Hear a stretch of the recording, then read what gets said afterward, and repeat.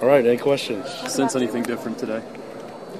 Yeah, I mean, it's just a lot of guys desperate to change things, so a lot of competition and, guys getting a little carried away a little bit here and there, but that's part of football, so we'll just deal with it and move on. Impressions of the offensive staff first day in the spring ball? Oh, I've been impressed with them from the beginning. We're doing a lot of complicated things on offense, and for day one install, thought it was really clean, and thought the coach was doing a great job teaching their guys up, and but to watch the film, I mean, there's just a couple things that were guys too early and guys misaligned, but other than that, I thought it was one of the better practices we've had in day one, and a lot of that's because we had great leadership from Jeff Grimes and his coaching staff done a great job offensively, and not to take all the credit, but I think the defense did some great things too as far as their coaching, getting their guys lined up. And for our day one install, we had a lot of things going in today, and I thought it was pretty clean.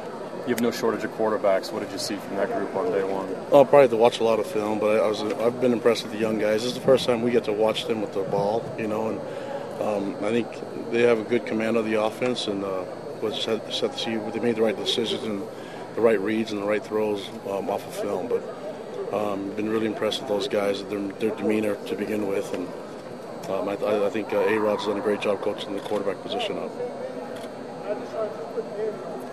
What do you want to see from those guys during the spring quarterbacks? Just a lot of points on the board. That's all I care about. Bottom line. So that's eliminate the or minimize the mistakes, and especially the mental ones, and try to score a lot of points.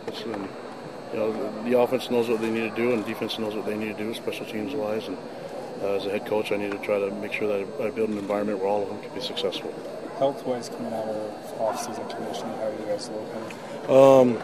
I think off season it's nothing any different. I think we're going to change things up in the fall. I wish I could have done it this spring, but we're going back to the afternoon practices, and I just don't think college kids go to bed before midnight and they wake up and they don't have anything in their stomach.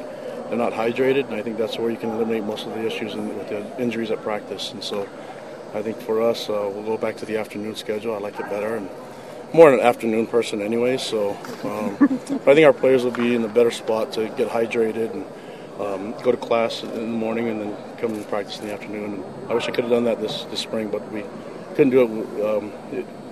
We couldn't do that this spring, but we can do it in the fall. What are you looking for from Butch Powell as far as leadership and just improvements this year? I'm looking for everyone to be leaders, and for the young guys to follow. I think in order to have great leadership, you need to have guys that are willing to be humble and follow, and I'm not just looking for one person to be the leader. I'm looking for a bunch of guys to do it all together and be a collective group. And so we're trying to promote leadership, but also more than anything, just doing the right things all the time.